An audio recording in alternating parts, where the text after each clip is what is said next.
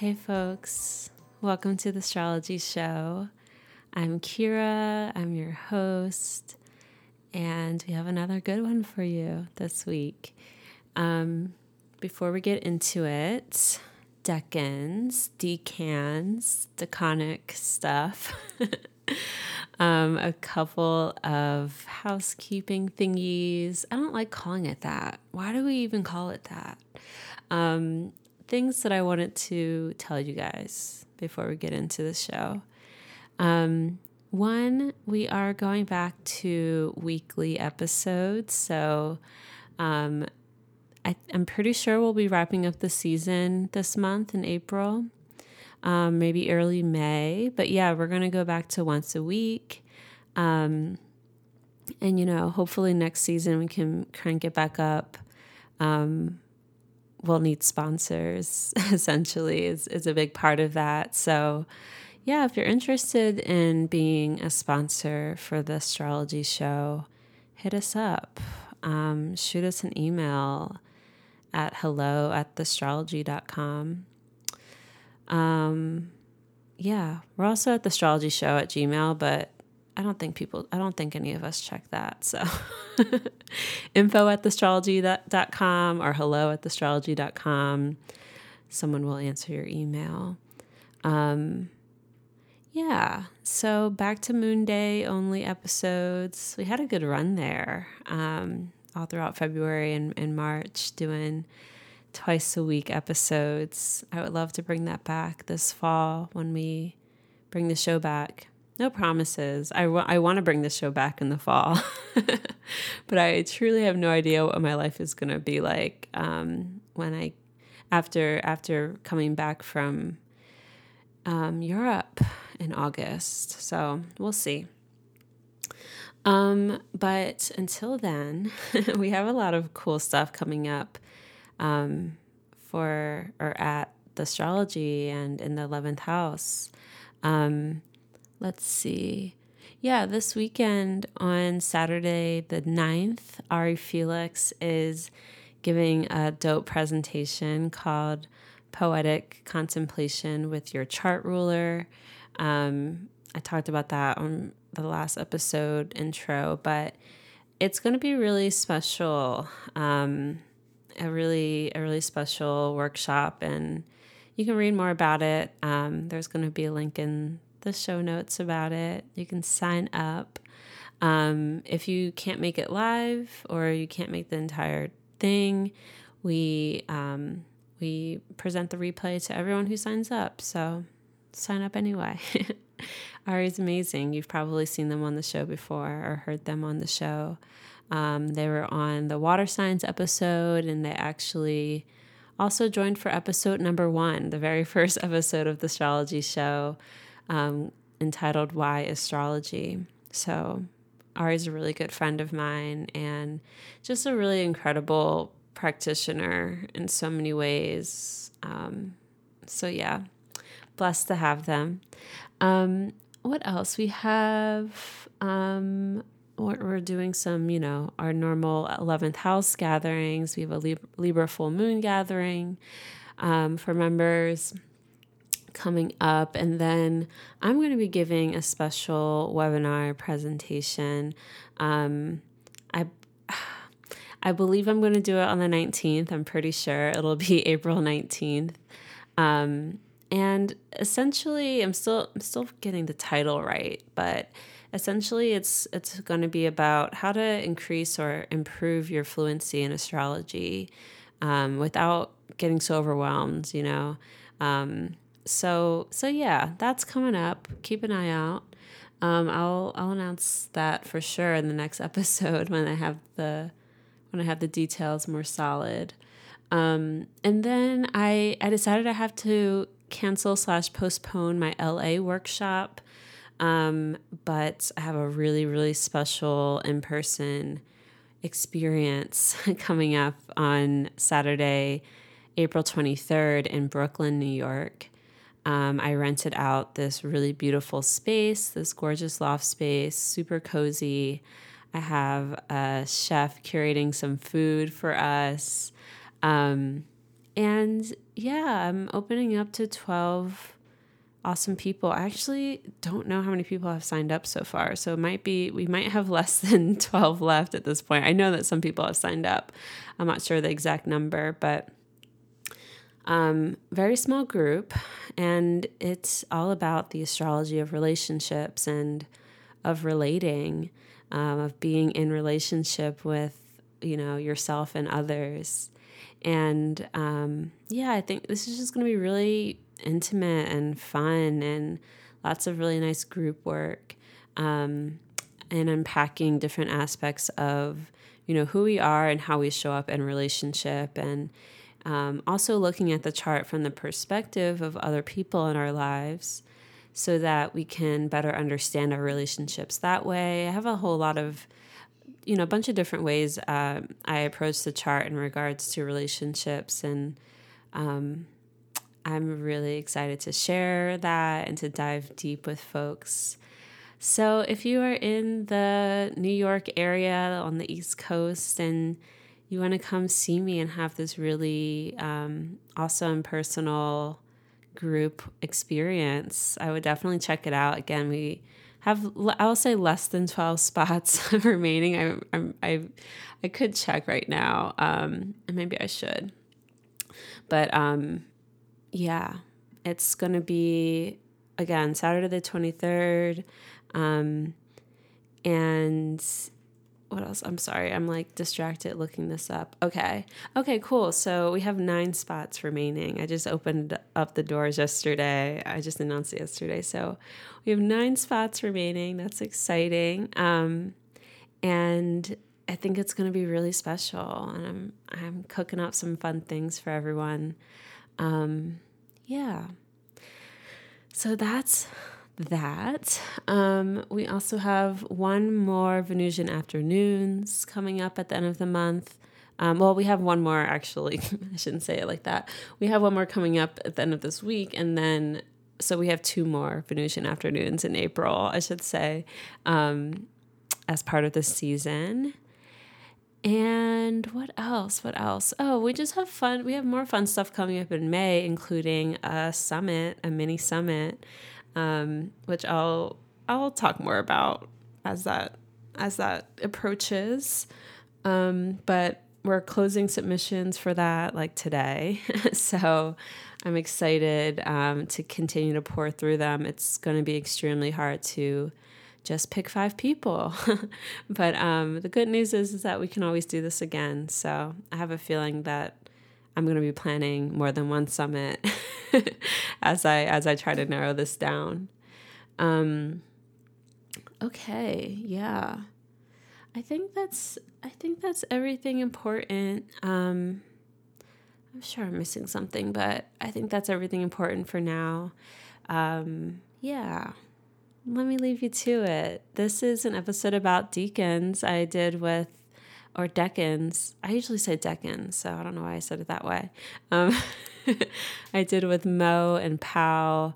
They have a podcast together. You should definitely check it out. But we talk more about that in the episode, so let me just let you get into it. Enjoy.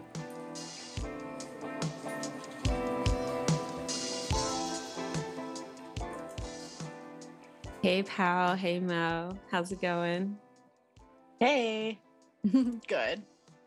I'm excited to have you guys here. Well, welcome back, Mo. And Pao, this is your first time on the show, right? I'm like, wait, I have recorded with you before, and it was around the angles. I could have Yes. Oh my God. Yes. You came on the show before. I always like forget because I'm like, I don't know why I thought I was like thinking in my head we did like a webinar or something, like something else. But yeah, of course. Yeah. You, me, and Diana. And but yeah, it was just the 3 of us, right? Yes. And we talked about the angles, the 1st, 7th, 4th, and 10th houses. Welcome back, both of you. Happy to have you. So if folks don't know about you, I'd love for you guys to introduce yourselves, share your SMR, a little bit about your practice, all of that. How do you want to start? Yes. So I'm Pal on Twitter. I'm Pal Astrology. Also on Instagram, but I don't post as much astro content on there. And my Sun Moon Rising is Leo, Taurus, Taurus. And as for my astrology practice, I've been doing natal astrology, solar return charts, and then starting to dabble in electional and horary. However, I've had my readings closed for, it was a good chunk of 2021 and indefinitely for 2022. I'm in an 11th house perfection year right now. And in true post 10th house fashion, I guess really just trying to figure out what the next steps are for me. I've been thinking a lot, for example, about like how to teach and mentor new astrology students, as well as just continuing to learn and grow my own astrology knowledge. So that's me in a nutshell. Cool. Love to hear that. Yeah. And I feel like, yeah, that makes a lot of sense that your books are closed right now and that you're like, what's next at this turning point? Especially because all that Taurus, or you're about to be in Eclipse City. Oh no, it's starting already. So it's already here, yeah. Yeah. I hear that. Well, welcome back. Yeah, I just realized all three of us are like the Taurus Scorpio axis. I have the Scorpio stellium. You have a Taurus stellium, or not stellium, just like concentration, we'll say, right? You have the Leo stellium. And Mo, do you have a bunch of planets in Taurus, or just you have Sun and Mercury? No, Mercury's in Gemini, of course. I have Sun, K2, and then as for fixed signs, I have Mars and Leo and Scorpio. That's it. Oh, so wait, this is your nodal reversal. Oh my gosh. Wow. What a year this is going to be for you. Well, yeah. Why don't you introduce yourself? SMR, all the things. I'm Mo. I love talking about my chart. Taurus, Sagittarius, and Pisces rising. Let's see, my practice. It's very Hellenistic, medieval. I am learning Vedic. However, I will not be reading charts from that lens. But it has enriched the way I think about like the planets and houses and stuff. So it's great. I also do solar returns. I'm probably gonna stick to predictive for people, but also mundane. I'm dabbling into mundane. There's that. I also do tarot as well, which will be relevant for this. So yeah. Awesome. My books are open. I've literally only been open since like end of December. Like okay. Cool. I'm sure you think they'll still be open when this comes out in early April? Will they be open? I would say they will probably be open until mid-April. Like I don't know when in April you're releasing this. So the 7th, hopefully, probably. I mean, but I could also extend it. I know for sure in May I'm closing up. So okay. Fair. When our chart ruler enters back into a dark house. That's how I'm looking at it, Elise. I'm like getting it all in before then. I switched perfection years and I start out that year with my Time Lord retrograde. So yeah, okay. Yeah, Mo and I have pretty much the exact same ascendant degree. So yeah, we get right now it's we're recording this early February and Jupiter is crossing, just sitting in our ascendant degree right now. It feels really nice. I don't know. Does it feel nice for you? It's nice for me. It's nice for me. Good. For me, it's like purely like the best parts of it are just purely mindset. Like that's it. It's just like I just have faith things are going to work out. Like nothing's actually going super well right now, but it's just, I'm well fed. I'm like able to smile about shit. It's kind of like that. So, but hopefully Jupiter does come through once it is officially in my first house, once it crosses that threshold tomorrow. But anyway, you two have a podcast together. So you've both been on my show before. But yeah, you two have a show together. Do you want to talk about that? Yeah. Sure. What? where do we start? Like, I feel like we were just like, we should do a podcast.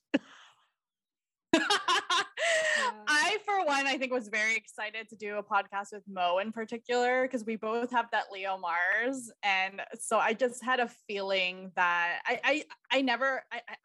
what I didn't want was this to be just like another project that just like ends up falling through. And even though I have a lot of fixed stuff, like I have Jupiter in Aries, so I have a propensity for just starting things and then just like dropping it. And so, but we came up, the name Fixed Astrology Podcast is just obvious. Like both of us have very, very strong fixed placements in our chart.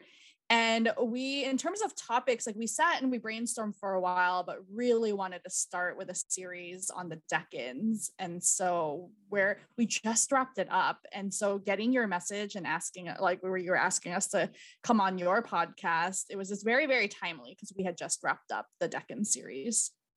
Oh my God. Yeah. I didn't realize that it lined up that way. No, it was like some weird synchronicity type stuff, because I swear to God, literally the week before you hit us up, like, we just finished the Cap Decans and like releasing it. And like, we're just like, we want to like finish the Decans off in like a nicer way. Cause like we focused on, describing the archetypes and stuff, and not really so much like how you would use it in practice. And so it was funny that like you literally hit us up like at the perfect time.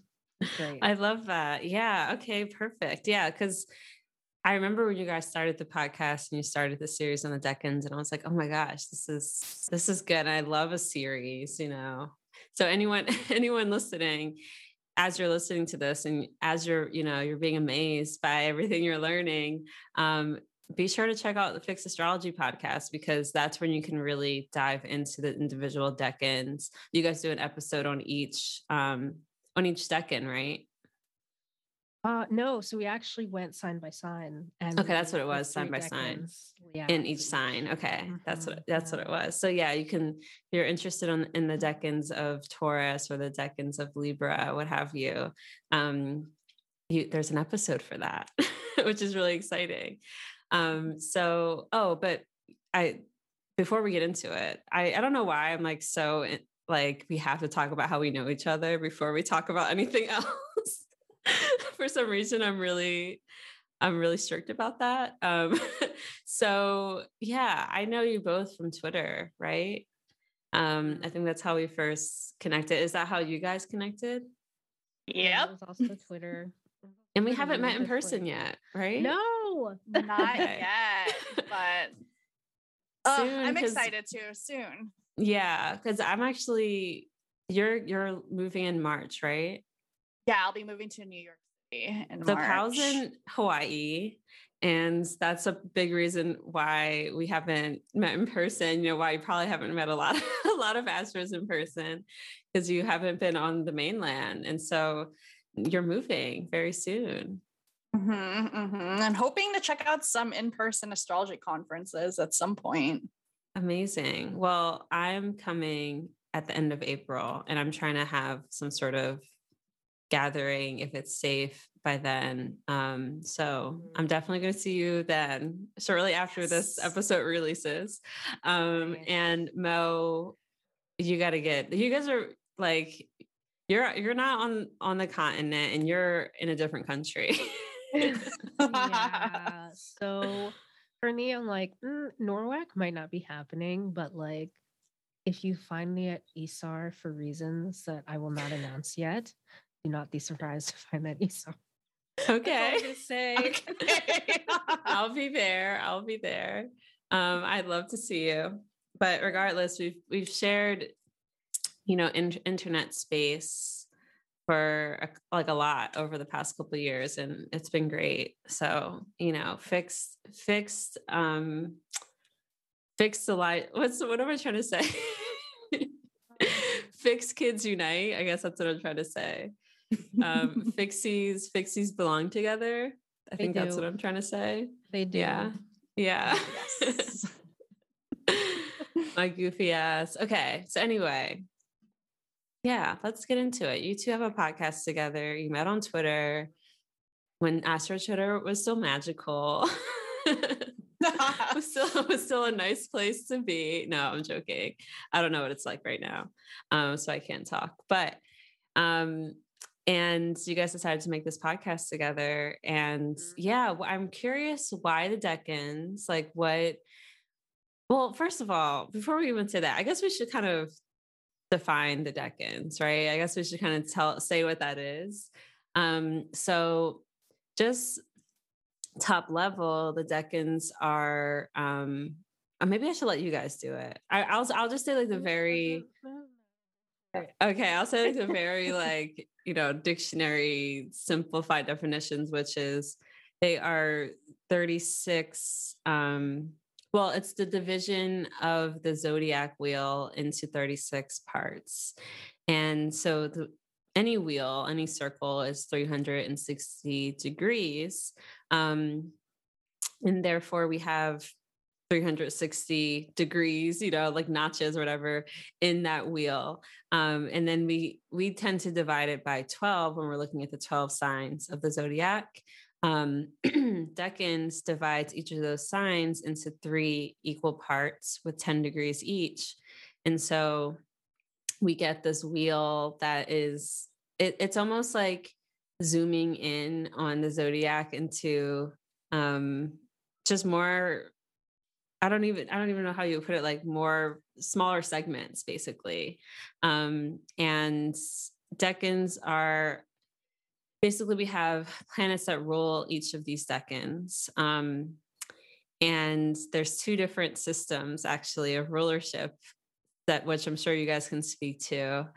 And essentially they're part of the essential dignity system or schema. They're considered a type of dignity that a planet can hold, which is if it's in its own decan. And we're going to talk about what type of dignity that is, compared to other types of dignity like domicile or even triplicity. And yeah, I'm sure you guys will speak on the history of it a little bit better than I can, but yeah, does anyone want to take it from there and talk about, where we get this system from? Let Pao take the wheel. Well, as Kira had said, there are 2 different orders of rulership. There actually are 3, and I'll touch on that third one a little bit. It's a little strange, but the 2 main ones that most people who study traditional astrology know are the Ptolemaic order, which if you use astro.com as your free software, which many people use, it's referred to as the Chaldean Decans on there. And then the second one is the triplicity order, which is also, it has a different name on astro.com. It's traditional Decans on astro.com. And so here's the difference between the 2. The Ptolemaic order, aka the Chaldean Decans, starts with Mars in the first decan of Aries. So it's Mars who rules that first decan of Aries. And then from there, the planets go in order of, at the time, what was perceived as the slowest to the fastest planet. So it's a planetary speed. The triplicity order of the Decans, aka the traditional Decans, they're ruled by that sign's triplicity lords. So the first decan of the sign is always going to be the same as the domicile lord. So for example, the first decan of Cancer is ruled by the moon. So this third, and then just real quick on that, there is overlap in the system. So there are some decans that are ruled by the same planet, no matter which system you use. I especially love to pay extra attention to those decans. Yeah, because like, for example, like a double Mars ruled decan is just going to be very, very, very Martian. As for this third decan that I referred to earlier, there is a third order called the Manilius decans, and it is on astro.com as well. So Manilius was an astrologer who assigned the decans to signs, not planets. So it's sign rulership. There's other instances of Manilius, like avoiding the using signs as rulership instead of planets. And this is something like I haven't fully researched. Like I don't know why he did it this way or what the reasoning was behind it, but it kind of does track with him. Okay, cool. I didn't know about that one. I'm just going to share my screen again of a Decans wheel that I made for my course, for some of my classes. This is the Chaldean order Decan wheel, and this is, we're using Cancer rising for the Thema Mundi. But yeah, this is an explanation or a visual. If you're watching on YouTube or you're watching, a visual of this, you can see we have the 12 signs, and then each of those signs divided up into three different parts. And as you say, we start with Aries, right? The first second of Aries. Is that where you start? Is that where it starts? I guess it is, yeah, right? it is where it starts. Yeah. Okay. And then we go from there. And yeah, it goes in Chaldean order, starting with Mars, then the sun. In Chaldean order, you might recall me mentioning the order of the spheres or the order of the cosmos in earlier episodes this season, and the sign episodes.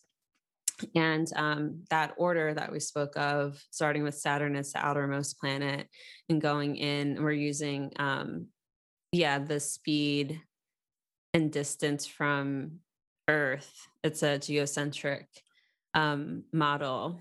And yeah, coming in from there, Saturn to Jupiter to Mars. When we get around the entire wheel, we end up at Mars twice. So Mars, there's a double Mars between Pisces and Aries, which I think is kind of interesting if you think about that transition. Just like when planets move through those 20 degrees, But anyway, yeah. So the Decans we get this system from the Egyptians, right?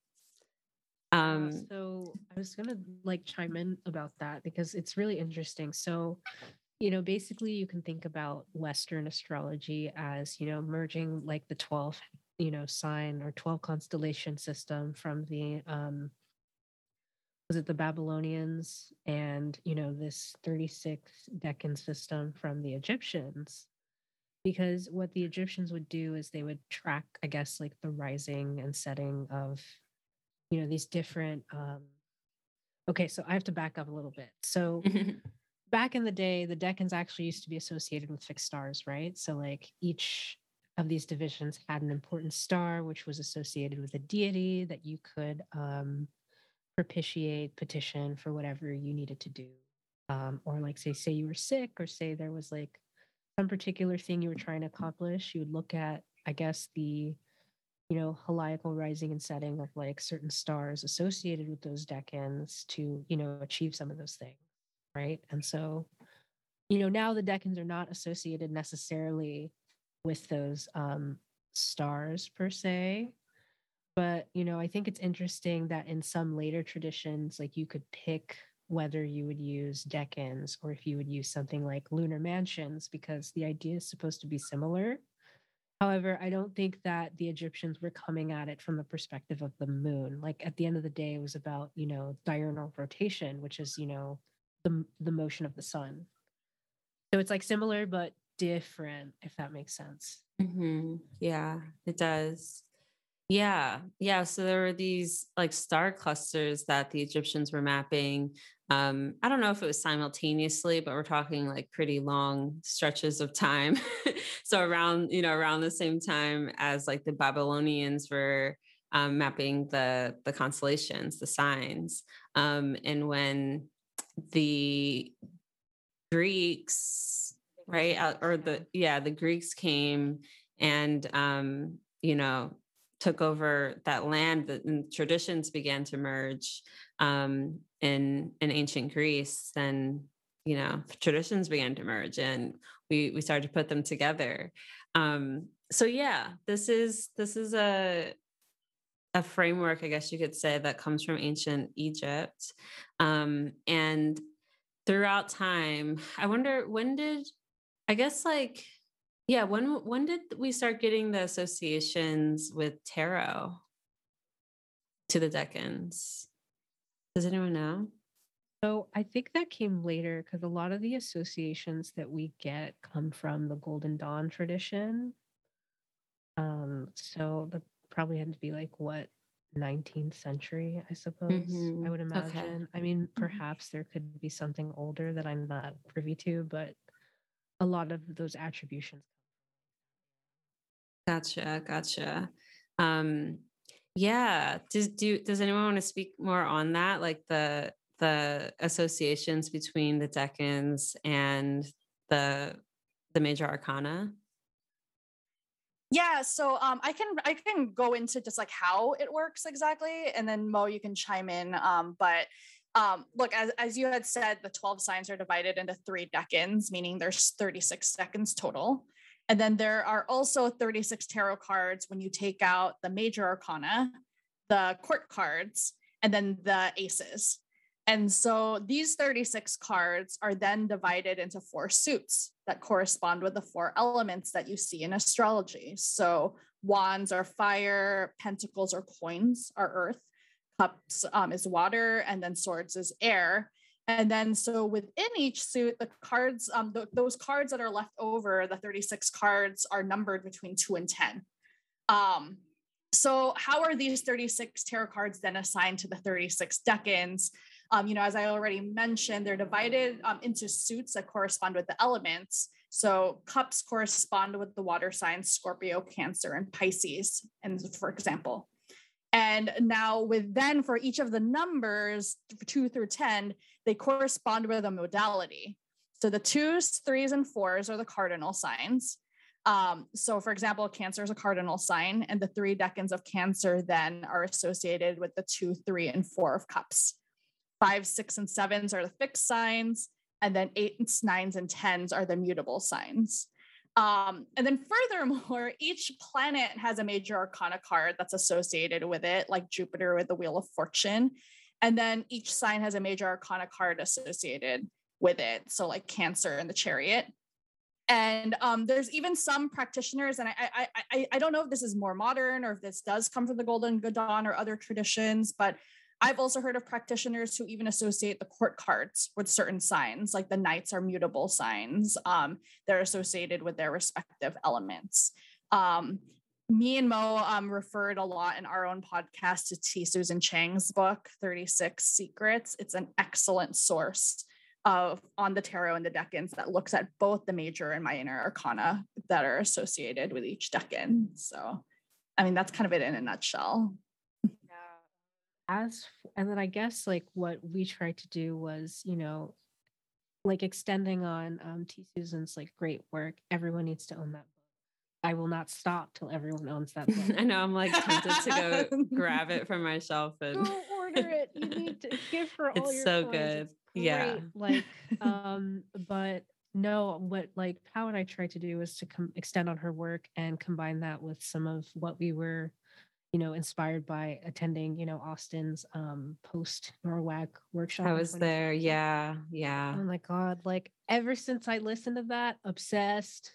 It's so good. Like, it's so good. Oh my God. And so yeah, everyone should check that out. Austin Kopik did a whole post-conference workshop at Norwalk 2020, which was virtual, about the 36 decans. And we haven't mentioned Austin yet, but he's sort of like, I don't know, the prince of the decans, maybe you could say. He wrote the book. He wrote the book 36 Faces. I was lucky enough to get one of the first editions, and I also have it signed by him. I got it signed at NORAC 2019. He was very drunk. It was like 3 a.m. Can we, speaking of 36 Faces, like I'm waiting for him to drop the second edition. It's coming. What kind of Jupiter magic do we need to do? They're doing all the magic, I'm sure. I mean, I think, yeah, I don't know. It seems like it's coming this year, though. I think that I would imagine that he wants to get it out while Jupiter's in Pisces, So yeah, that's his 9th house. Published a new book. I'm sure that's going to happen. But I think it'll happen soon. But yeah, Austin Kopik, 36 Faces. He wrote the book. It's coming back. It's, new editions coming out soon, hopefully soon to when this drops. And hopefully going to have him on the show this season too. We'll see. We've talked about it. And yeah, I was actually going to share my screen and show you guys, my birth chart in tarot cards. So if you're Oh my watching, God. I posted this on Instagram. You can find it on Instagram from October 2020. But yeah, I actually laid out, I was with another podcast guest, Chris Chow, who I'm recording with soon. And yeah, he came over and visited and we did this. So we actually were listening to some of Austin's Astro Tarot class that I took, like nerding out hardcore. And just like, we should look at this. And Chris and I have similar charts. He was born a couple days after me. He's a Virgo rising, I'm a Pisces rising. So we were just like, basically have all the same placements almost. And so yeah, this is really fun looking at it this way. And I would definitely recommend folks do this. So basically, you take out all the major arcana. This was just planets and signs that I did. So this doesn't have the decans, but just kind of piggybacking off of what you were talking about earlier around the associations, Pisces rising, the moon sign associated with Pisces. I basically did all of the houses. You lay out all of the houses, and then the planets that are in those houses. And it tells a cool story. It's a really cool way of looking at the chart. So I would recommend, and then you could go even further with the decans as well. Yeah, which is great. And so like I feel like by delving into the decans, like going in through the astrological lens, even just understanding the archetypes of signs and planets, um, and applying that to the tarot cards, it actually unlocked a new way of seeing tarot. So like a couple, let me like throw out my two favorite examples. People go, why is temperance associated with Sagittarius? Or, why is the chariot associated with Cancer? And it's like, people just see like for the chariot, for example, they just see a guy on like, in a chariot, like with these two like very intimidating looking like lion type things, right? Or sphinxes. And they're just like, how could that ever be associated with Cancer? I'm like, well, Cancer is like represented by an animal with a hard shell and it has claws, right? And on top of that, like the chariot is all about not exerting so much control. Like the control comes through adapting. Mm. And what is Cancer but like adapting to new environments so that it can create a familiar, situation? For Temperance and Sagittarius, it's like if you think about like the correspondence between that card and the Thoth deck, which is wonderful by the way, that card is actually called art. And what I think of is alchemy and like putting unique things together to come up with something that's inspiring. And it's like, how is that different from, Sagittarius, like gathering what's around and like putting it together in some like unique combination, like, usually to tell a fun story, right? I mean, I these are, was I was yeah. I was taught that temperance by my teacher Lindsay Mack. Mm-hmm. She kind of described it as like when you're able to come to the realization that you need help from spirit, and it's like you're doing all this work, but you need some help from spirit too. It's like that combination of like your effort plus like the relinquishing of like of control basically, that type of alchemy too, which also feels really Sagittarian as well, like and Jupiterian and that. So yeah, that makes a lot of sense, and Yeah. that's another reason I also love those associations, because it it makes you think about the archetypes in a different way. Sure. Like, and so, I mean, I hope we were able to do this, but I feel like, the marriage of like the actual, tarot symbolism itself, but also, the thousands of years of, what different people were saying about the decans, like just kind of makes you think about tarot, but also astrology in a different way. And I don't know about you, Pal, but like whenever I was sitting there with Austin, like, and going through his like seminar about it, like just thinking about, wow, like I would argue that out of all the essential dignities, decan or face or whatever you want to call it is there's a lot that's like more symbolic. Like it's not like, oh, this works good or bad. It's like it's more like descriptive. That's how I felt anyway.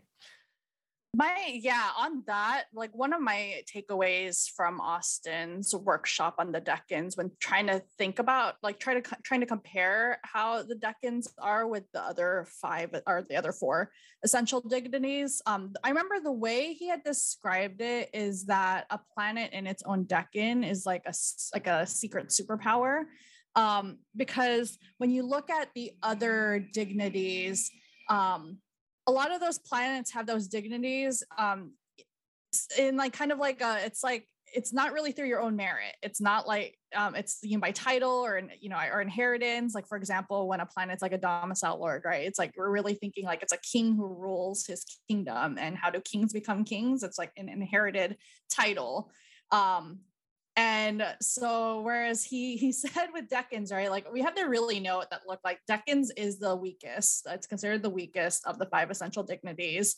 Austin, I remember he worded it as like it's like a like the Decan, like a Decan ruler is like being a panhandler.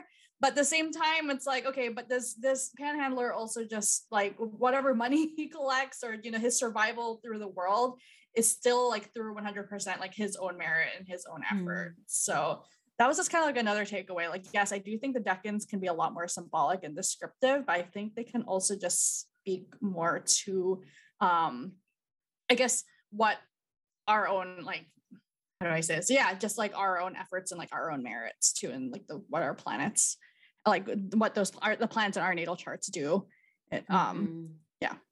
Yeah, no, that's a really great point. And I feel like, I remember the way I remember him putting it that kind of clicked for me is, it's sort of like being in a video game. And when you like reach a certain level, AKA certain part of the zodiac, you get like, an up, like a new, power is unlocked basically.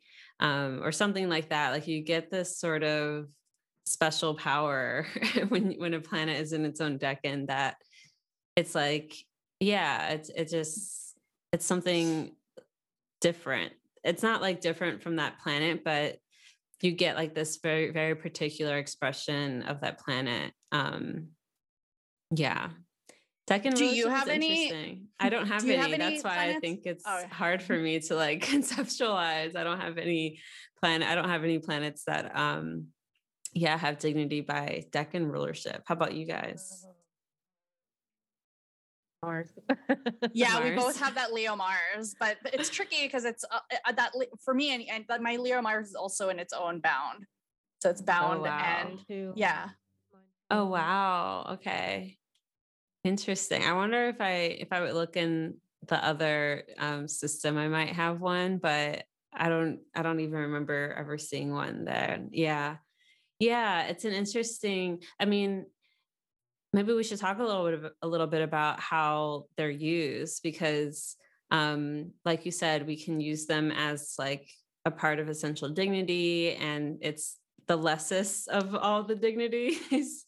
I usually don't say like, or primary and lesser. I usually say primary and secondary, but it is pretty much like it's definitely not like having a planet in domicile or exaltation or even triplicity. It's a different type of like, benefit you get that's kind of low key. It kind of feels a little stealthy, honestly.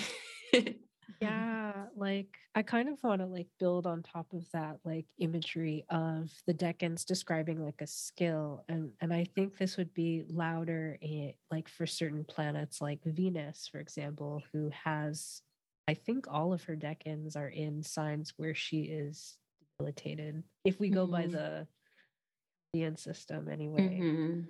Um, but one way you can think about like a planet that has a decan and a sign that would be considered like an enemy sign, or like a sign that would be like where it's very, very peregrine, as in like there's no triplicity whatsoever, right?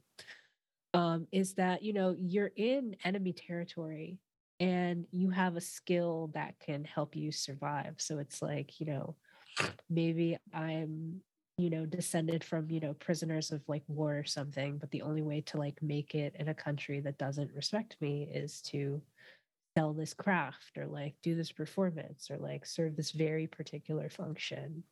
And so I see a lot of it like that.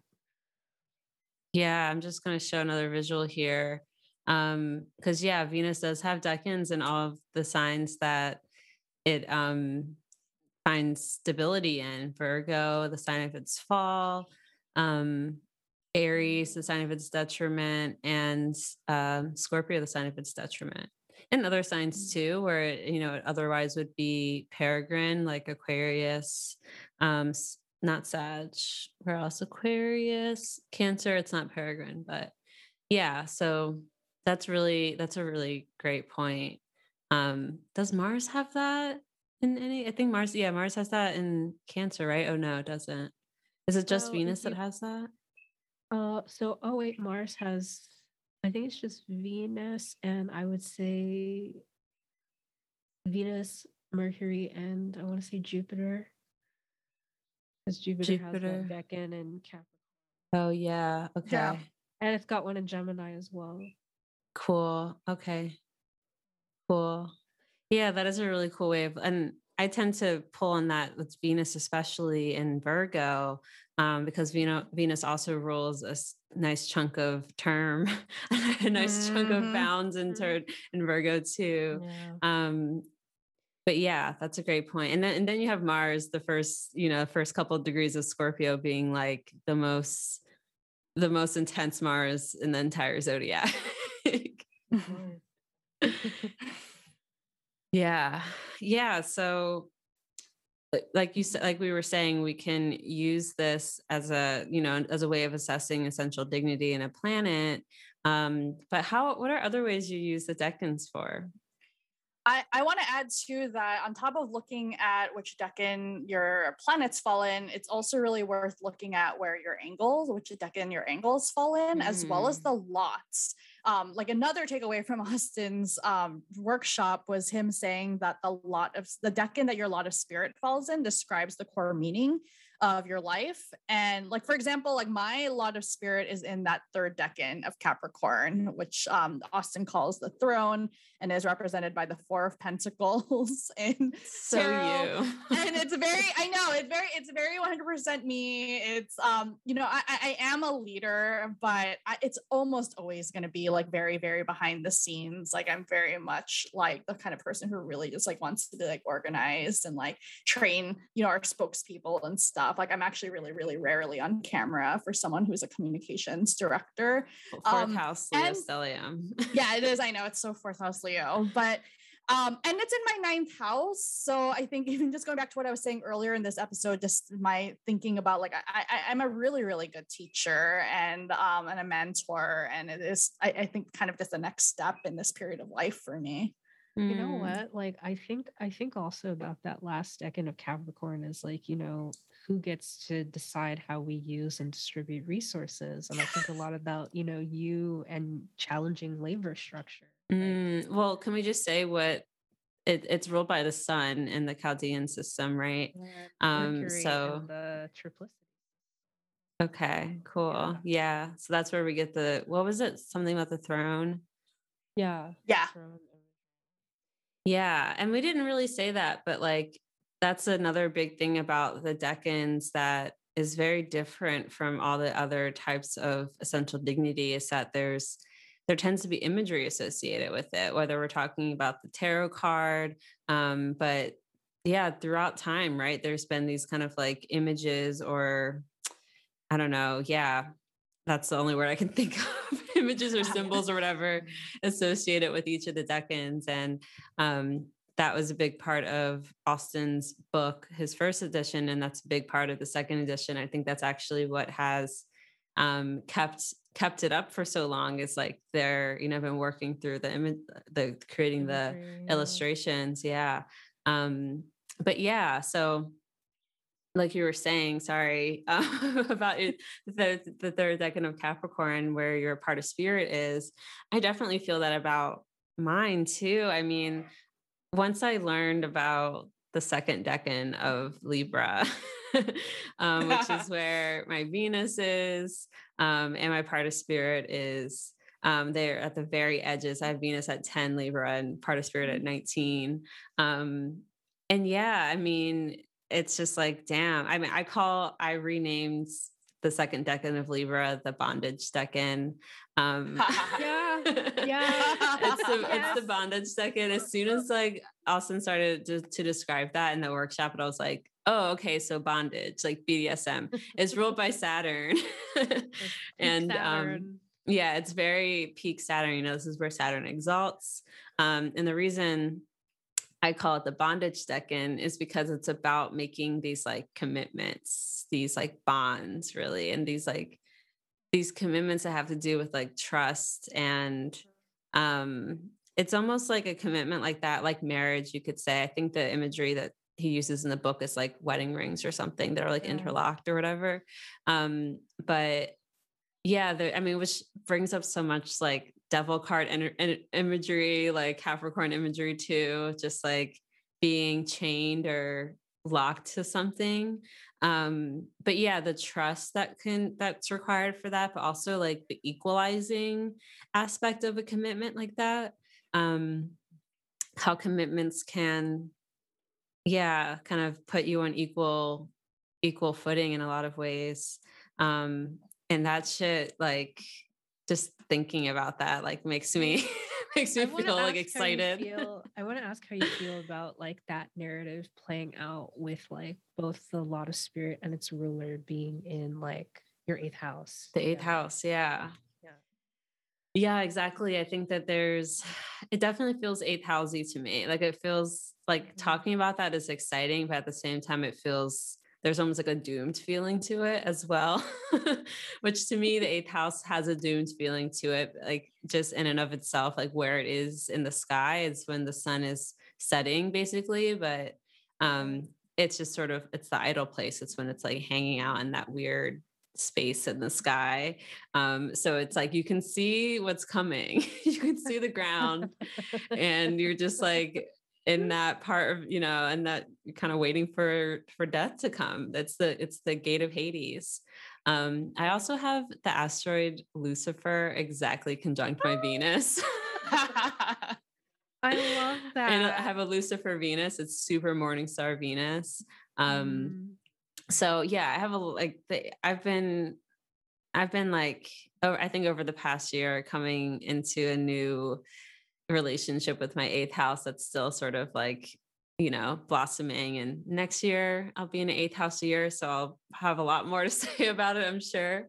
But yeah, there's something about, I think even like the commitment, like, yeah, the commitment piece feeling like both something that is like the security. It's almost like being like, let's go to hell together, you know, you know, like that type of vibe. It's like, I don't know. That's kind of what comes to me.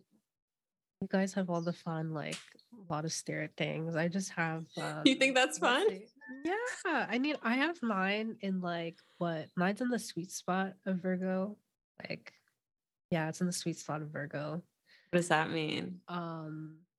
It's got like big artisan energy, right? Like, you know, like, oh, let's like put all this effort into like looking good, being good, great. But it's just like, you know, that's playing out in my house of like relationships and contracts and things like that. And something that I've thought about is you're talking about the second decan. My Chiron's actually in that decan as well. And you know, there are lots of themes about like, you know, how much am I willing to commit with other people versus like, you know, needing to be alone. Because I also think of the imagery of the Nine of Pentacles, which has, you know, a very luxurious woman who is on her own. And so, you know, I've been unpacking that imagery. Yeah, like, yeah. I think it's also showing up in my desire to like cultivate like an artistic practice. And I feel like I'm trying to partner with people who can help me do that. That's something that I've tapped into a lot more. I love that. My chart Yeah, ruler's there. I have my chart ruler in the sweet spot because it's in Venus's terms too. love that. That is Um, awesome. and yeah, I like the Nine of Pentacles imagery that's associated with this decan is so loud to me. Um, Hmm. and I think of Nine of Pentacles, I think of I always come back to what Austin said in that workshop around that bird. I forget what type of bird it is, but in the traditional rider Waite, there's, like you said, a woman in a garden alone, but she's like holding this little bird. And it's this bird that like is basically able to just like kill pests, and it just like comes around it, like, you let it loose. I think it's kind of like, I don't know the word. Like Quality control. it's quality control, but I think the bird itself like just like goes ham or something. Like it's like wearing like a helmet or something to keep it from like Yeah. seeing. Cause it's like one of those things like once it goes, like doesn't it's like hard to like get Stop. it to stop, Yeah. maybe. I don't know. I might be whatever. But um yeah, it's basically quality control, like you said. And there's a very Virgoan quality to that in and of itself of like, okay, harvest is almost ready, like there's abundance all around us. Let's like picking out, the bad eggs, basically, weeding the garden and getting out the pests so that we can celebrate this feast. Um, yeah, I love that. How about, are there any other points that kind of stand out for you guys? I mean, how about, I know the ascendant, the decan of the ascendant degree is a big one too, right? And that can kind of speak Midheaven. to, Midheaven as yeah. well. Do you want to kind of speak to what those might signify, like what to kind of look for in those?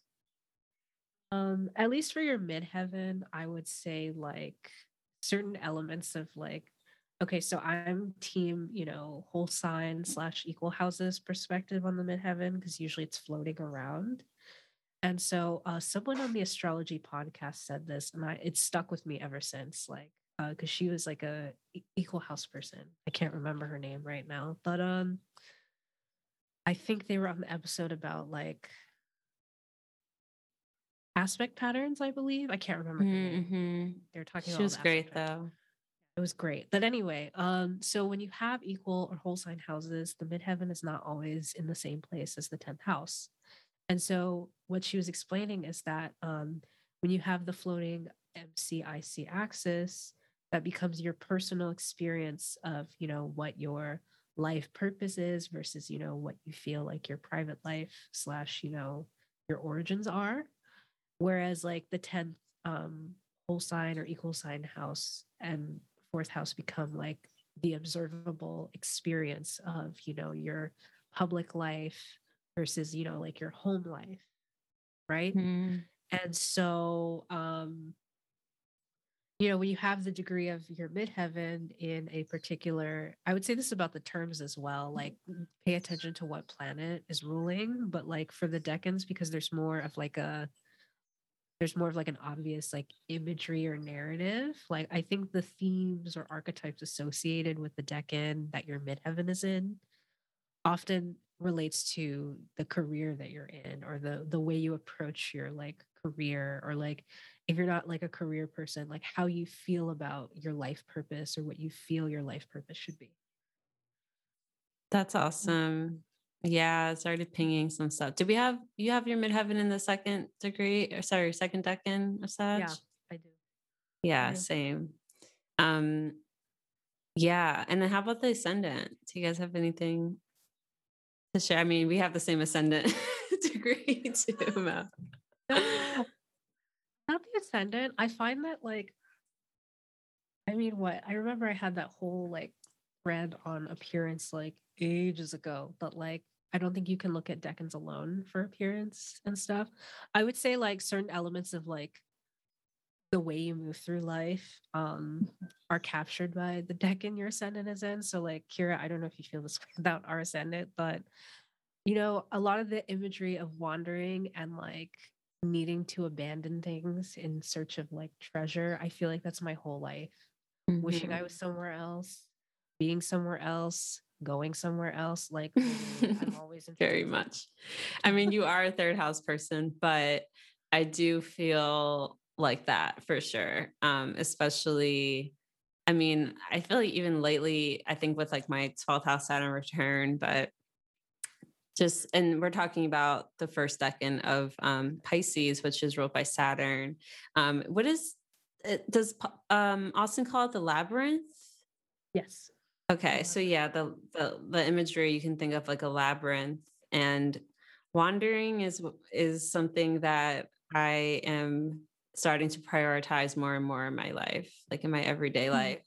And I think it's something that we that a lot of modern day people, or people in especially Western societies, and just especially, yeah, I'll just say that, especially in Western societies, but I'm speaking obviously on the US, what I know most. We don't get that, we don't have the privilege of being able to wander on a regular basis. And I think that it's to our detriment. I think that like just human beings as creatures, we're meant to be walking around and wandering and exploring, and just wandering is about just like walking around or moving around with no agenda, no place to go.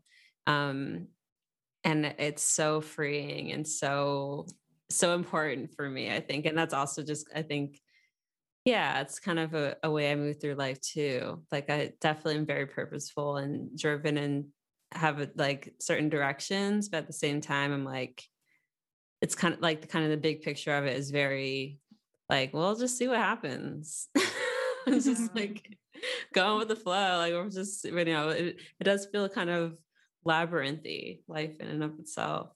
Um, I yeah. think the one last thing I would want to add on how the decans can help us really understand these different angles in our chart is, like, you were showing us that Instagram post where you had laid out your natal chart and the cards associated with it. Like I think it could really deepen like your astrology and your tarot practice to even do that with just the angles in your chart. Something, for one, it'll help you understand how oppositions work, because every single one of us has an opposition in our chart, even if it is just the ascendant, descendant, the MC, and the IC.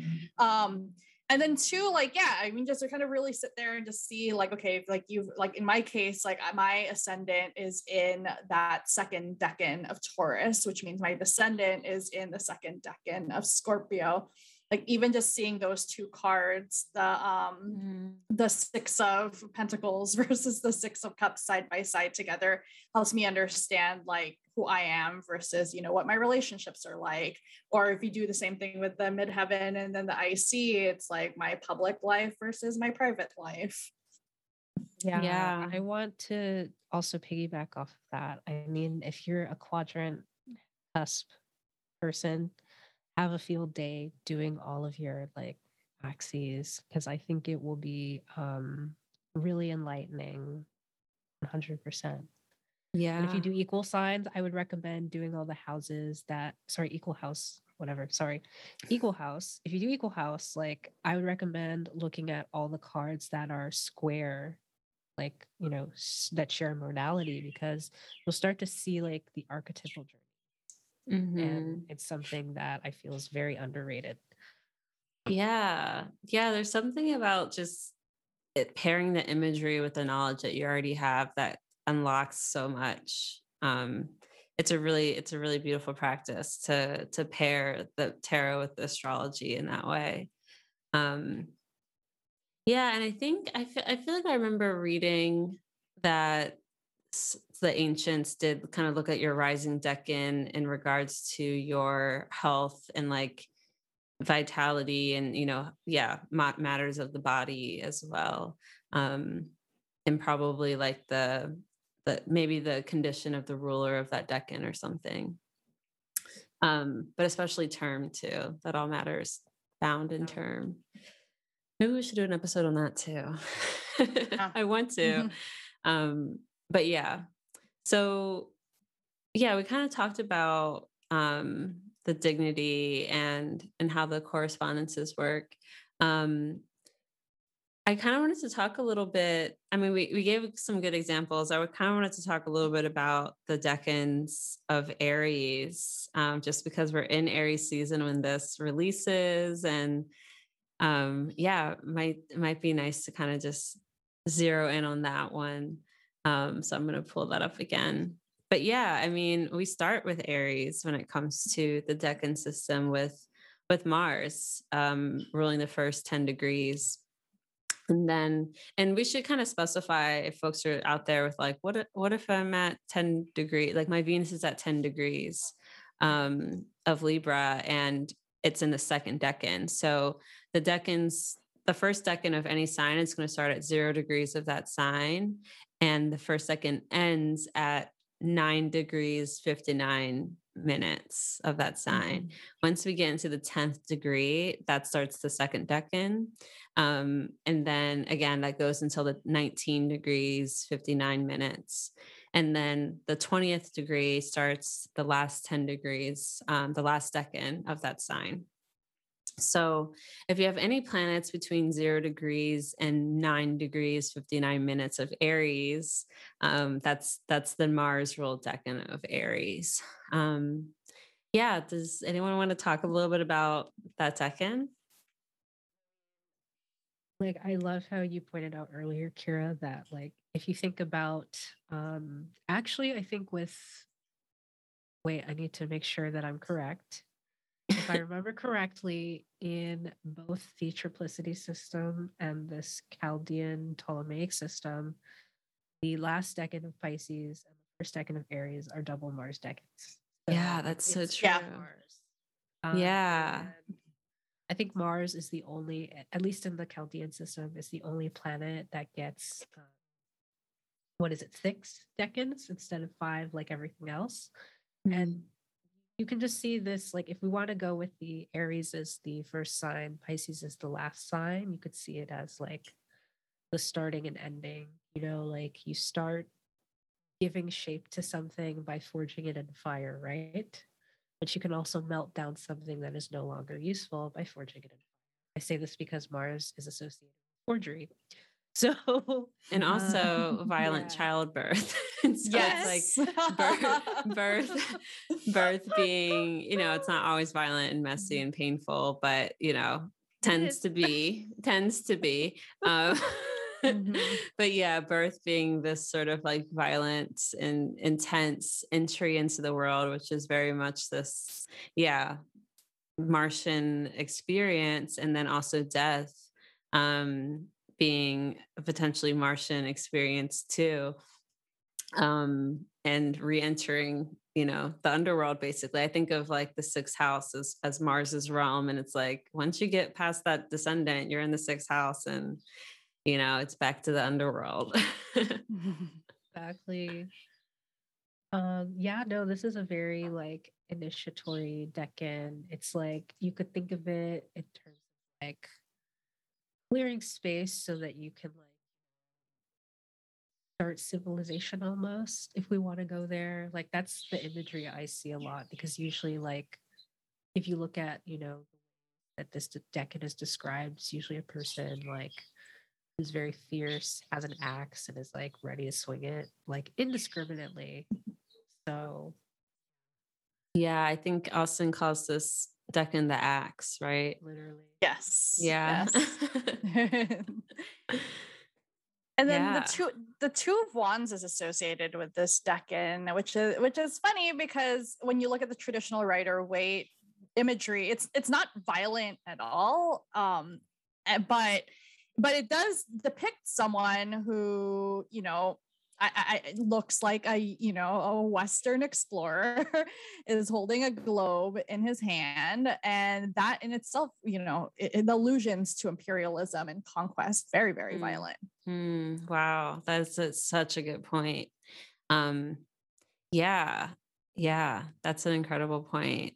There's also just the imagery of the two wands and kind of symbolizing a door opening or like a portal to step through. And And yeah, again, that sort of entry, I just, penetration, it just feels so Martian, like cutting, Yes. cutting through something to clear the way. Yeah, wow. So yeah, that's the first second of Aries, very Martian. And so like what would you say, like how would people kind of apply this to their charts if they have a planet or a point here? So I would say that like the planet would express itself in those narratives. So like for example, I've had a lot of clients in that like, the very first like generation of proper like Sagittarius Plutos who all have like like their Saturn in this decan, and usually it's them like bucking some kind of trend when it comes to like whatever Saturn is ruling in their chart. So like Saturn is already having a hard time in Aries because it's the sign where it's fallen. You're kind of shirking limits, expectations, norms, things like that, usually breaking away from some, restrictions imposed by other people to pursue like a set of rules, principles, and what have you that are new and fresh for you to commit to, right? Mm. If it's Mercury, you probably, I don't know, like want to write things that are like kind of avant-garde and out there, or like maybe you have a very aggressive way of speaking so that you can like sort of cut through the BS. It's things like that. Like so just kind of like try to imagine how like a planet would behave using some of those archetypes. Hmm. I love that. Yeah. One of my good friends is a triple Pisces, like Sun, Moon, Rising, but she has Mercury in early in early Aries, and like she can talk when she, especially when she like gets really excited about something, like she'll just trip over her words. Like it's that she cannot speak fast enough for how how fast her Mercury wants to express itself. And then she can say some zingers. She can cut you with her words if she wants. Yeah, what were you gonna say, Pal? Yeah, I wanted to just quickly throw out. I have the notes from our podcast episode for the Aries Decans. So in terms of just some very quick celebrity examples, Oh, nice. the quarterback Russell Wilson has Mars in this decan ruling his 10th house, and so I mean Wow. clearly he's like a Super Bowl winning quarterback. Yeah. So And very quarterbacks are the literal. ones that are like, cutting through shit, right? Exactly. And in terms of like a non-Mars planet, so Fergie has Sun and Jupiter. The singer, not Princess Fergie, but our Duchess Fergie, but she has Sun and Jupiter in the 10th house here. And just to think that, she got big with the Black Eyed Peas, but then immediately like forged this solo career that she's mostly like known for now. That's such a good point. Yeah, Wow. I think Diana Ross is another good example of people with planets here in this first decan of Aries. And her, she became famous because of a group, but she had a bigger and better solo career, Mhm. pretty much. Yeah. Damn. Now this makes me want to look at like all the charts of people who split away from split away from groups. I mean, I don't think Beyonce has anything in early Aries, but maybe something else in a Mars second. No. How about decan number 2 of Aries, ruled by the sun? So I like thinking about like the progression of the decans of Aries as like the starting of civilization, right? Or like starting a new colony somewhere, as Pal like so eloquently mentioned about like the first decan. So if you think about like the Three of Wands, even like there's this guy who's got all these wands and he's like waiting for somebody to come back, right? And he's like he's got all this like land and like vast expanse in front of him. So now it's just like you're basically like, if you think of the sun as like a monarch or like a ruler or like the leader, it's like, okay, you're the example, you're standing out. And what's even better is that the sun's exaltation degree falls within this decan. It's like you're going out and being seen. And like, if you think about the sun and like its gravitational pull, you're also attracting people to want to come around you. Right. And so it's like how to lead and put yourself out there so that you can like step into this vacuum and like fill it with things that, are reflective of you and like, I guess what you're trying to project. That's how I see this. As someone with their moon there, I feel like that hits for sure. Especially in like a nice second house way for me, because I feel like just having a second house luminary feels very like, I always say luminaries in dark houses, shine light where it tends to be dark. And I like to talk about money. Especially like within our field, right? Within like this profession. And I'm all about making astrologers more money, and helping us be more prosperous and all the ways we can. And so, yeah, I don't know. I feel like we don't get a lot of people. I'm not trying to like toot my own horn or anything, but just to kind of speak on like, a luminary and a luminary's decan in the second house. Like that's something I definitely want to keep doing and do more of, is like shedding light on just how we handle money in this industry. Cause like, just one of the conferences, I'm not going to name names, but like is looking for volunteers to work at the conference, and not just volunteers, but they have to pay like a deposit basically in order to do this, and they only get a portion of it back. And it's like, we can't keep doing it this way. You know what I mean? Like we can't keep asking people to work for no pay for like very minimal personal benefit,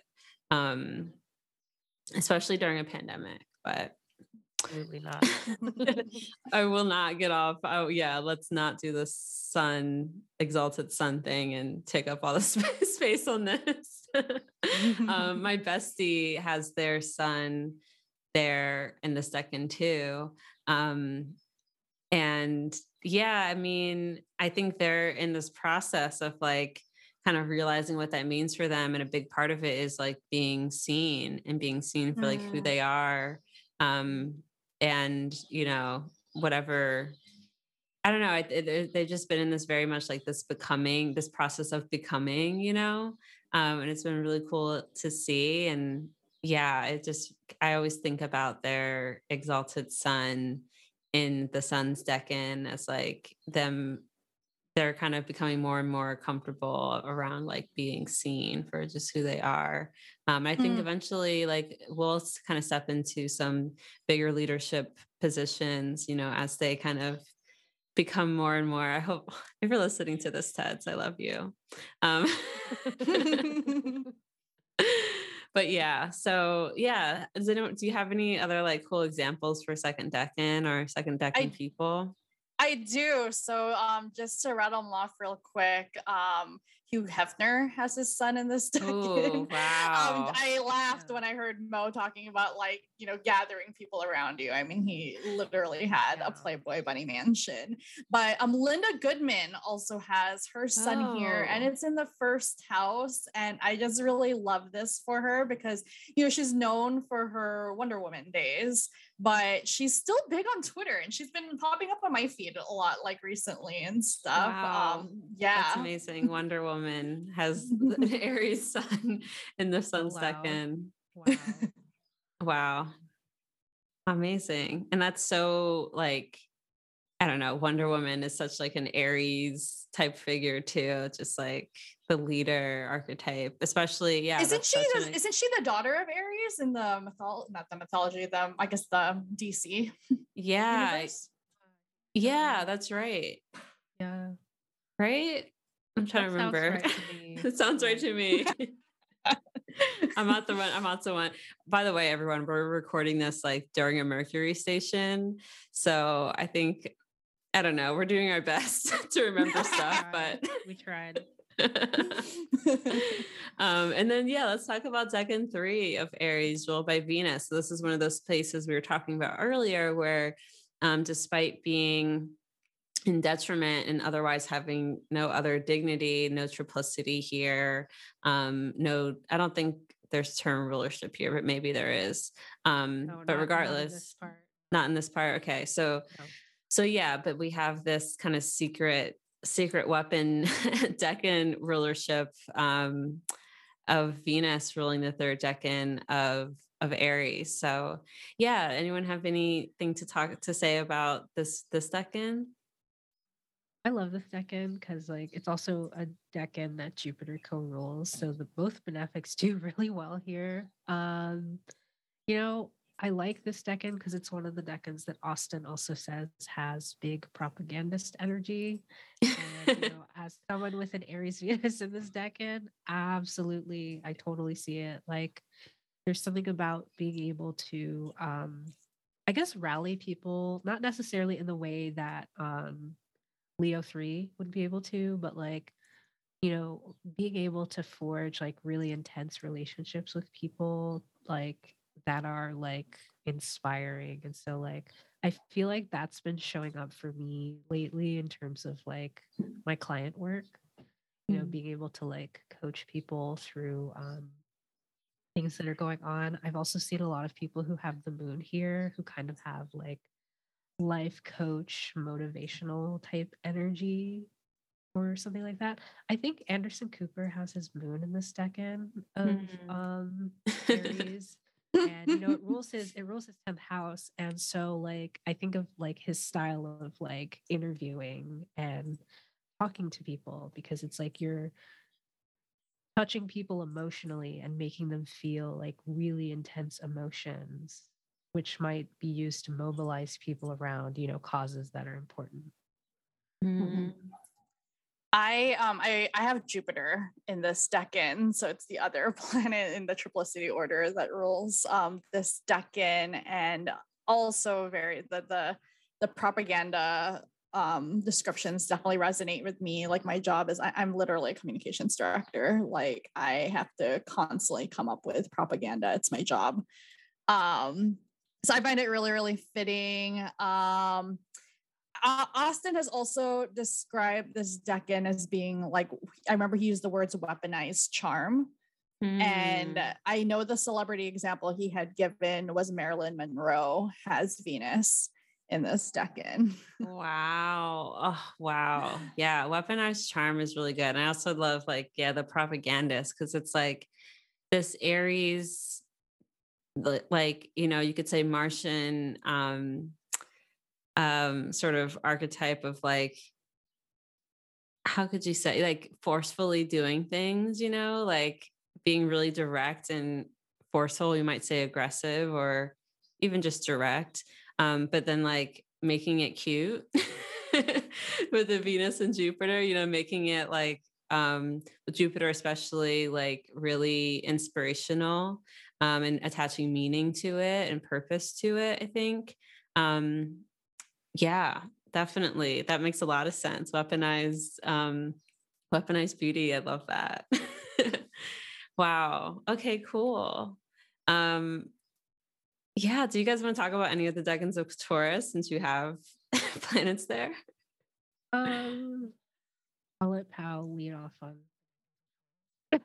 Oh boy.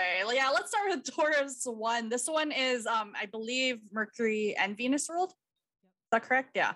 And so Austin calls this the plow. So, you know, when we in the Aries decans, we had all this kind of like militarized conquest imagery in the Taurus decans, and you know, in some of the other Earth decans as well. You see a lot of agricultural references, and so you'll see that in Taurus. You know, it's Earth sign, blah blah blah. The My moon is in this decan, and so is the moon's exaltation degree is also in this decan, and T. Susan Chen calls this like the Lord of Worry, I believe. Yeah. And or maybe it's something else. Maybe it's not the Lord of Worry. But if you look at the Five of Pentacles, right, you see these two people who clearly have had a rough go at life or outside of a church in what looks like cold or dreary weather. And this this really begins the Taurus story of, of scarcity, like having resources and then things going wrong again. And how do you constantly just kind of prepare? How do you deal with these cycles of scarcity and abundance, which just come up in everyone's lives like time and time again? This is the worry part, the scarcity part of this story. Having the moon here it's funny because I do have this exalted moon, but I definitely could feel like there's just, I feel this constant pull to constantly be planning and worrying, even when things are really, really okay and like abundant. So, yeah. I wanted to make a comment because I just thought of this now. Like I just thought of, like the Hierophant, like being Taurus's card and being like the spiritual gatekeeper in a sense that like, this is the person who teaches you how to like do like daily devotionals, like live out important principles, right? And like I think of the fact that like the Taurus Decans, if we go from the tarot point of view, starts out with, two people struggling outside of the church, right? Mm. And then I think of the fact that we end with Taurus 3, which Austin calls the prayer beads. And like that's just so loud to me. Like, it's like, okay, either like we got ourselves in a pickle or this is like worst case scenario. Like I think there's like this hesitation towards, like, do we turn to, I guess, certain elements of tradition or like, certain structures where people can help us like sustain ourselves, or do we just like kind of stubbornly go it alone? I can definitely see it with people like, especially who have placements in that. Hmm. Yeah. Yeah. It's interesting to kind of break into like Taurus, this place where Venus and the moon, find comfort and rejoice in some way. But then it's like you kind of forget about the like what happens when we go without without like the abundance and that the Venus and moon provide. Um yeah. How about Taurus too? this one is Moon and Mercury rolled, I believe. And Austin calls this one Seed and Soil. So again, we're continuing this. So he called the previous deck in the Plow. This one's now Seed and Soil. And when you look at the Six of Pentacles, you can see why, because now you have completely different imagery of clearly a well-to-do man now giving alms to, donations to poor individuals. And you can tell in the Rider-Waite imagery that they're the same individuals that we saw outside of the church in the first card in the Five of Pentacles, because you can see the patches and the clothes of the figure who's like closest to you in the card. And I again, this is Moon Mercury ruled. I feel like in some ways this decan out of the three is just so fixed, because I think it just kind of really speaks to, you see the scales in that imagery, and it just reminds me, again, like success comes from consistently balanced action over time. It's consistency. And so here you had in this, the previous decan was the Plow, and it's like, okay, that's like that hard, like rough, like just grueling action. And then now you're at Seed and Soil. It's like, okay, this is like the planting and like the reaping stage. That makes a lot of sense. Yeah. This is why I love talking about the decans and talking about the tarot imagery, because you really do you can get so deep with the archetypes of each of the signs. I feel like it really deepened the Taurus archetype for me, especially because I remember being like first learning astrology and reading just kind of the stereotypes of Taurus and struggling with it a lot, because for me it personally just didn't resonate. And I feel like this really adds some complexity to the stereotypical, like, oh, Tauruses are materialistic and that kind of thing. Yeah, for sure. I love how for this decade Austin brought up like work-life balance, but also just like the it's almost like thinking about like the laws of physics in a way, because it's like for every action, there's like an equal but opposite reaction and things like that, right? And so I think about like the balance between, like who's getting um rewarded for like the work that they put in and or who didn't, right? And I think of the fact that we have Karl Marx, who is a solar eclipse in this decan of Taurus, whose whole legacy was, coming up with this framework for understanding how capitalism, basically strips people of their agency and labor and, distorts that balance between like the compensation that people are due for the labor that they actually put in to a process. Do you know what degree that's at by chance? His eclipse? Hold on, let me. I'm curious because I just started obsessing over I saw this like meme that was like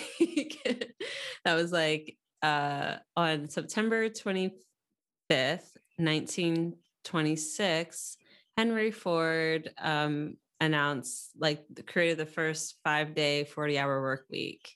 Everyone boo Henry Ford or whatever. Okay, And then so I was like, I gotta look at that. And then that chart is wild. And it's getting pinged a lot this year. So I'm curious. So his eclipse, oh wow, it's like a North Node eclipse. His moon is at 11 degrees Taurus. His sun is at 13 degrees Taurus. Okay. Wow. Yeah. So that's getting pinged for sure. We have an eclipse in Taurus. In a couple weeks after this episode releases on April 30th. Degrees, right? Yeah. Yeah. And I think we get another one around 11 or around 12, I think, right? Or maybe I think it's like October. Or no, September, November. Yeah. November. Yeah, that's wild. Okay, because this chart for the 40-hour work week is like fixed T-square madness. It's like Moon, Mars in Taurus. Mars is at like 18 Taurus. Okay. I think maybe 18, I think 19, maybe between 17 and 19. Okay. And then Saturn's at 22 Scorpio. And Jupiter is at like 17 Aquarius, Neptune in Leo and late Leo. So this summer we get that Mars, Uranus, Rahu conjunction, and at 18 degrees of Taurus, which is like right on that chart's Taurus. Wow. And it's also Saturn's going to be in an exact square to that chart Saturn, like on like it's transiting that Jupiter. It's just lots happening to that chart of the 40-hour work week. And it just makes me think of just the ongoing, labor movement that's happening right now and the Uranus Saturn squares. And yeah, we'll see. That's just interesting. I didn't realize that I never looked at Marx's chart, but I didn't realize that there was, He's also an Aquarius rising. Wow. Okay. Wow. Yeah. Interesting. Saturn in Pisces. So yeah. Wow. Okay. Very interesting. Yeah. My dad has, he was born during the Jupiter Saturn conjunction in Taurus, at 11 Taurus, and Uranus is there right now. And he just finally retired at 81. Uranus returned basically. But yeah, Uranus came to his Jupiter Saturn in Taurus, and he's no longer a working man, which is amazing because he's been, he was born 1940. He's been working since he was a kid. Wow. Yeah. So yeah, thinking about that, well, what made me think of that was when you were talking about, long work, consistent work over time pays off. And like, that's why my dad took so long to retire. He's been working literally in a laborers union for like the past 40, 50 years. Yeah, I think it's been over 50 years because I think he started in the 60s or something like that. But he wanted to wait until the cars were paid off, the house was paid off, like our student loan debt was like, he worked until he paid off everything that he wanted to pay off. And yeah, he finally retired. And that just feels so second decan of Taurus to me, the way you were describing it. Yeah. Let's talk about the third while we're here. The third decan of Taurus. So this one's double Saturn. Yeah, I have my son here. So Yeah, the prayer beads. So like I love how Austin refers to this as like the insurance policy decan. It's like, okay, you know, I know the depiction of the Seven of Pentacles is like, somebody who's like working hard at like crops, like trying to make them grow, and like maybe they're not growing enough. So, like, I always interpret this one of two ways. It's like, either something beyond your control happened and like you have to negotiate with the fates, like to, um, make it work out better next time, or like, I always see it as like, you're overwatering your garden.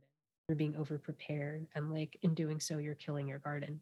Mm. So I find that, people with planets here tend to like embody those themes. And I find that, Tauruses who were born during this part of the season are like not necessarily like the squishy or flowery Taurus just because it's a double Saturn decan. Mm-hmm. Yeah. Our Mhm. algal Tauruses. Yeah. Yeah, I rarely draw this card, but when I do, like it has stood out to me because one time I drew this card on a day where I learned the hard way, like why I should not schedule a COVID vaccine right before I have to lead like a really important meeting. I did not feel good during that meeting, and lesson learned. And then the second time, like more recently, I drew it. It was right before, it was like a couple of months before I knew I was going to leave my last job. And when I drew it, I suddenly just kind of had this inspiration to just list out every worst case scenario that could happen on my like last day of work. Like, my medical insurance lapsing or, finding out that, I only have like 6 weeks or, like 4 weeks worth of vacation I'm going to get cashed out for and not this like 6 or 8 weeks that I thought. And like, as I wrote things out, there were actually some things like I really realized like, oh, I could, if I get ahead of this now, it's going to be okay. And it did end up being okay. Okay. That I makes a lot feel of like sense. I feel like for my sun placement, because it rules my sixth house, and it's in the third, like some of it is like literally describing my life as a scientist. Like we do experiments and all they do is like not fucking work. And um yeah, that's literally like my day-to-day experience. We do this and it's like, why the hell did this not work? And it's just like constantly having to like contingency plan to figure out like how to make something work or troubleshoot something. I think also like uh how do I put this? Like there's elements of it that has to do with like for the fact that my work has to do with like, studying the causes of disease, how to like cure, prevent disease. Like literally that's like a lot of my working life thus far has revolved around that. So like it's quite literal. Yeah. I Wow. I have a really good example. That's a good segue from that. I Please. shared this on our podcast too, but Charles Pfizer, the founder of Pfizer Oh my God. Pharmaceuticals, has his Saturn here. Wow.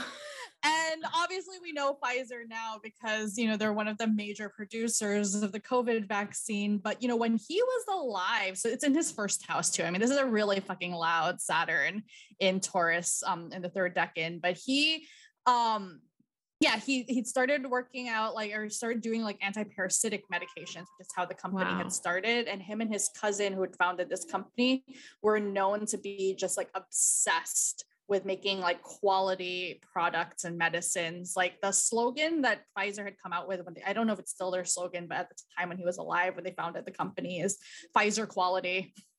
Wow. Yeah. Wow. Pfizer quality. That is so double Saturn. I need to see the synastry between me and that. Working at Pfizer. Like, That's amazing. Wow.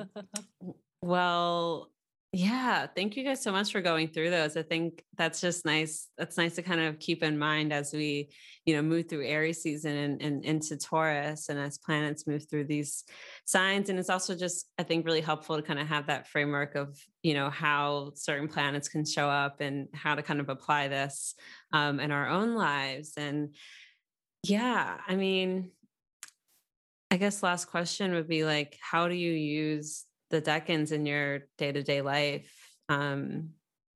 Yeah. How does it kind of show up in your regular practices? Okay, so I do the thing where, like, once every 2 weeks or so, I'll like do like a fortnight self, because a fortnight is 2 weeks for those of you who don't know. Um, We're not all uh, scientists, okay? We're not all that smart. No, I'm joking. I mean, hey, Mercury's retrograde, so I have to put that out there. Like, so something that I do is that, if you think about the decans in terms, like, the decans correspond to, the 10 days or so that, the sun is moving through a sign, but they also correspond to 10 degrees of the zodiac. Even better when you have like a card that actually represents the planet in that sign. Because something that I've noticed is that if I draw, like, say, ooh, the last one I did for myself, actually, I drew the Four of Pentacles, and I was like, Mercury is there right now as we speak. Are you kidding me? Or like there was another time I drew one. I think I drew like the Three of Pentacles, and I was like, Venus is like in this decan right now. Or like another time when Mars was in that decan. It's just like, okay, this is a transit that's happening now. So like if you have a good sense of like the correspondences between like the cards, and if you are somewhat on top of like where planets are in the sky, you can actually quite literally see trying to tell you, like, hey, you might want to pay attention to this transit because like it's doing something right now. Yeah, that makes sense. That's a cool practice. Yeah.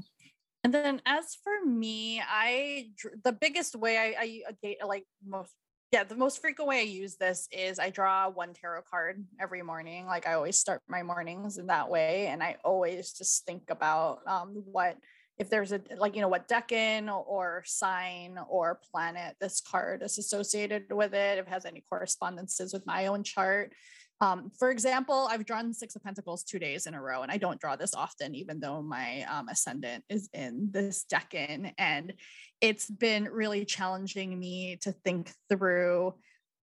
I think I kept drawing it because I don't think I was like I think I was focusing so much on the scarcity side of it, like the people who are receiving the gifts. And it just started to become louder that no, it's about me thinking through like, what gifts do I have that I'm ready to share and give. And then sure enough, like Alice Sparkly Cat sent out their February 2022 horoscopes, and it was like that exact same message. It was like Oh, the exact same wow. kind of questions. Yeah, for the Taurus horoscopes. I was oh yeah, I was pretty floored by that. Um, my books aren't open, so I don't do like client work right now, but I'm still, I still use electional and horary, for like just my own personal use. And I'm constantly just trying to explore how more to use the decans. Cause currently right now, just like with any of the other essential dignities, reception is always so important. The reception between the planets when you're trying to like answer a horary question, or if you're trying to elect the right chart. I want to do like a lot more research. And if there's anyone out there who already has or has their own theories, I would like love to hear it. But there are others. It seems like there's been more exploration of what it means when a certain planet is in like a term, like a certain term. Like for example, like let's say you ask a question about who your future husband is going to be, and that some astrologers say that the planet signifying the husband, the term that or bound that it's in, will who could describe that person's career. And so I have all these questions about, well, what can the decans speak in terms of like the planets that, either signify you or signify a future job, a future husband, or, whoever stole your computer. I don't know. I love that. Please keep me posted on any research that you're doing around that. And I'll kind of keep just kind of start thinking about that too, because it's really interesting. I have my Saturn and my Venus are in each other's decans, you could say, and they are trine by sign, and they're both in domicile, and so I've been looking, and I've been having this like Saturn transit to my Venus too, the trining my Venus. So I've been thinking a lot about that too, and just like them being in each other's decan, but I haven't thought about it in that way, in terms of like significators. So yeah, cool. I'm glad that you're kind of thinking about that. I wanted to see more work around the decans, specifically in regards to dignity and the more technical pieces of of what we do. Are you going to say Yeah, something, Mo? I also use them in solar returns in the sense that like if a Hmm. person has like, so the idea is that when you have a solar return, the idea is that that chart operates as a vessel for, you know, the natal promise to be carried out, you know, highlighting different parts of the natal promise. And one of the things you pay attention to is when any planet is returning to the sign that it was in when you were born. And you know, some people do get planetary returns, but there might be differences in Decan. And so if we take Decans as, you know, here are the skill sets or like the unique contexts in which, you know, a planet is trying to act, for example, um, you could see differences in like how you're supposed to work with the natal themes because technically it's in the same sign, but it's like, I guess, mastering a different part of what that archetype means. Hmm. Um, and then finally, like, I don't know how much research has been done on this, that like, I don't think it's like, you know, like domicile or exaltation where you can have like planets that, you know, are like debilitated in a decan per se. But like, I would imagine that, you know, because certain planets are like contrary in terms of what they're trying to accomplish, I would imagine that some planets do worse in certain decans if the planets are like, you know, the opposite of what they're trying to accomplish. So I think of Hmm. like the sun and Saturn's decans or Saturn and the sun's decans, for example. Like I don't think that's necessarily a debilitation, but I think more needs to be done to unpack like that's like. Mm-hmm. Yeah. Yeah, that's a great point. Wow. Oh, cool. I'm sure like a lot of people's brains are pinging right now from all of that. So thank you both so much for sharing so much of your wisdom. And, obviously folks are going to be interested in hearing more about the specific decans that their planets are in. So obviously check out Fixed Astrology podcast. They just wrapped up all the decans. For further learning, I would say check out Austin Koppa's book when it's out, 36 Faces, Volume 2. And then also Austin did a whole workshop, like we mentioned before, that's available on Norwalk's site for purchase too. Definitely worth it. Yeah, thank you both so much. Do you want to tell the people where they can find you? And also if you have any like last words or comments about this too, feel free to share. I don't know where that is coming from. I'm gonna let you go, Mo. I was gonna say, I'm just gonna plug 36 Secrets because, like, if you're a tarot bud and you want to dive into astrology and like learn a little bit about astrological correspondences, I think that's one of the books you should have. Like, if you want to go that route with your tarot. Yeah. Yeah.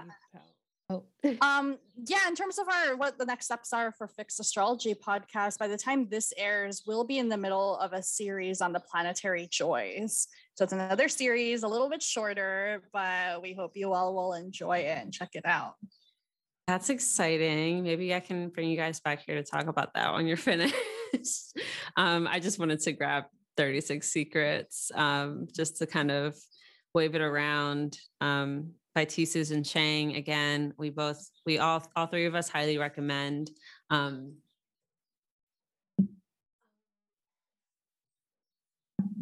couldn't help but also grab my 36 Faces. Just to show it off. I got lucky. This is like chicken scratch. Austin like did his logo or whatever in the inside of it. But yeah, it's a great text. I can't wait till the next edition comes out. I can't wait to hear what folks think about this episode too. Make sure you let us know in our socials. I hope it starts some new Twitter trend where everyone's talking about the decade of their ascendant or their midheaven or whatever. So yeah, let us know. And where can people find you? I'm Astral Tour, like everywhere. My website be out by that point. It might be dropping sometime in April. So Stay Yeah. tuned. I'll have a Get one of website those finally. Exalted Sun elections. I have a couple, so yeah. Good. Awesome. How about you, pal? Twitter, so you can find me on Pow Astrology, but definitely follow me. And if I make any announcements about opening my practice again or anything astrology related, it's going to be on there. Cool. Awesome. And then, of course, your podcast, Fixed Astrology. Yeah. Awesome. Podcast every month. So cool. In true Fixed fashion, you get one a month as a treat. Awesome. Thank you both so much. Thank you. All right, folks. Hope you enjoyed that episode. Pow and Mo are so awesome, so I'm sure you did. And yeah, it's always super fun to dive into Decans. I hope you find some fun in all of that, and I hope you, have fun exploring this more. Certainly, make sure to connect with me on Twitter. I'm at theastrology_. And as well as oh my God, Mo and Pow.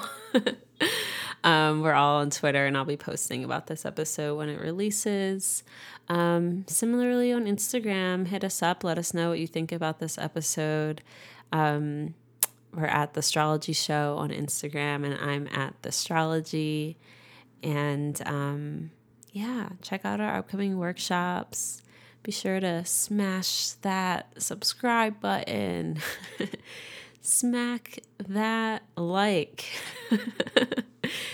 Pound that 5 stars. I don't know. I'm trying to be funny and act like those intense dudes on YouTube, but I'm not that. All right, folks. We'll see you again next week with another fun episode.